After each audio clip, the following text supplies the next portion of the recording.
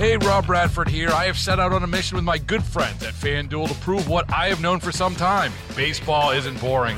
Now I have a daily podcast to prove it with some of the most notable people in the baseball world, screaming baseball isn't boring from the mountaintops, or at least agreeing to come on our show. Players, managers, GMs, and yes, even the commissioner of baseball, Rob Manfred. It has been a constant wave of baseball's most powerful voices. So join the revolution. Subscribe and soak in Baseball Isn't Boring. Listen on your Odyssey app or wherever you get your podcasts. You'll be glad you did. Local people, local stories. This is the All Local from 1010 Wins. I'm Larry Mullins, and here are today's top local stories. Mayor Adams spoke out once again about the war in the Middle East, reaffirming New York's support of Israel, also reaffirming protection for our own turf. Mayor Adams calls out the horror of the attack on Israel and says he stands with the besieged nation and the people of New York. What Hamas did was terrorism. They wanted to bring about terror, and they wanted to bring about a level of hate, and we should really identify that. Speaking on MSNBC's Morning Joe program, His Honor says New York City will remain on high alert for at least the next few days with an identifiable police presence. We had the entire team back in uniform to have the omnipresent we needed on our subway system, on our streets, and our sensitive locations. The mayor criticized social media organizations demanding responsibility and accountability in dealing with hate-related messaging. Juliet Papa, 1010 Wins on 92.3 FM. Also here at home, 2 people shot today at a luxury apartment building in Crown Heights. Cops still searching for the suspect. Residents are shaken. It happened just after 8 here at the Arch Building on President Street at Rogers Avenue. The details are few, but we know a 27-year-old woman was shot in the foot and a 31-year-old man was shot in the foot and eye. This is a safe building. That person did a real dumb thing because I know they're going to be caught. Siobhan Chambers was just getting home from work when I told her what happened. This is a brand new building. There's cameras everywhere. Security's pretty tight? Pretty tight. Yeah. You can't come in and out the door without flashing your key. Like, you really have to live in the building. The victims are expected to be okay. I saw 2 police officers here taking pictures of the building before going inside.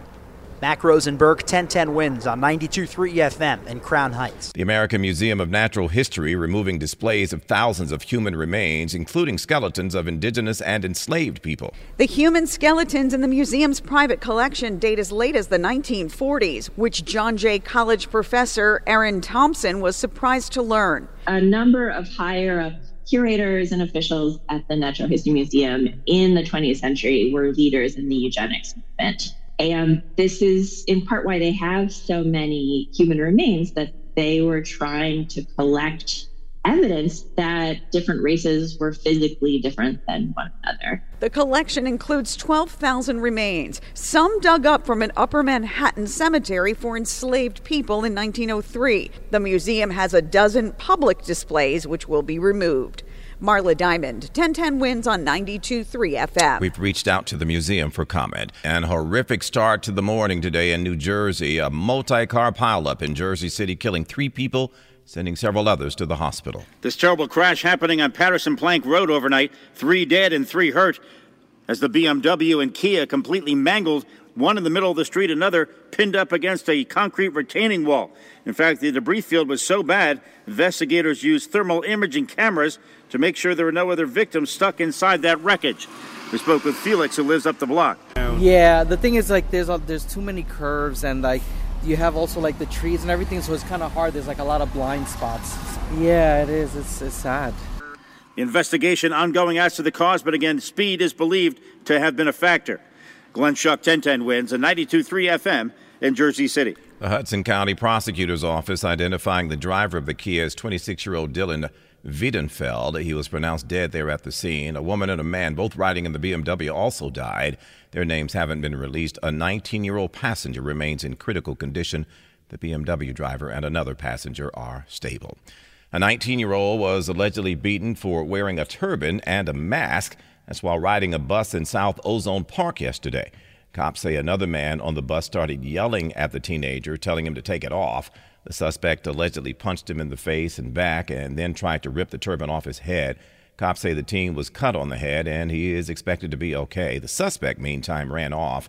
Police investigating the assault as a hate crime. We've got pictures of the suspect up at 1010wins.com. If you have any information, you're asked to call Crime Stoppers at 800-577-TIPS. Thanks for listening to the All Local from 1010 Wins. And for the latest news, traffic, and weather, tune to 1010 Wins, visit 1010wins.com, or download the Odyssey app to take us wherever you go. Baseball is in full swing. NBA playoffs are heating up, and your NFL team is gearing up for training camp. Listen to the latest on the teams you love here on the Odyssey app. The biggest sports radio stations in the country, providing unrivaled local coverage of their teams, all in one place. Exclusive interviews with players, coaches, and team executives, streaming live and always available on demand. Stay in the know with your favorite teams right here on the Odyssey app.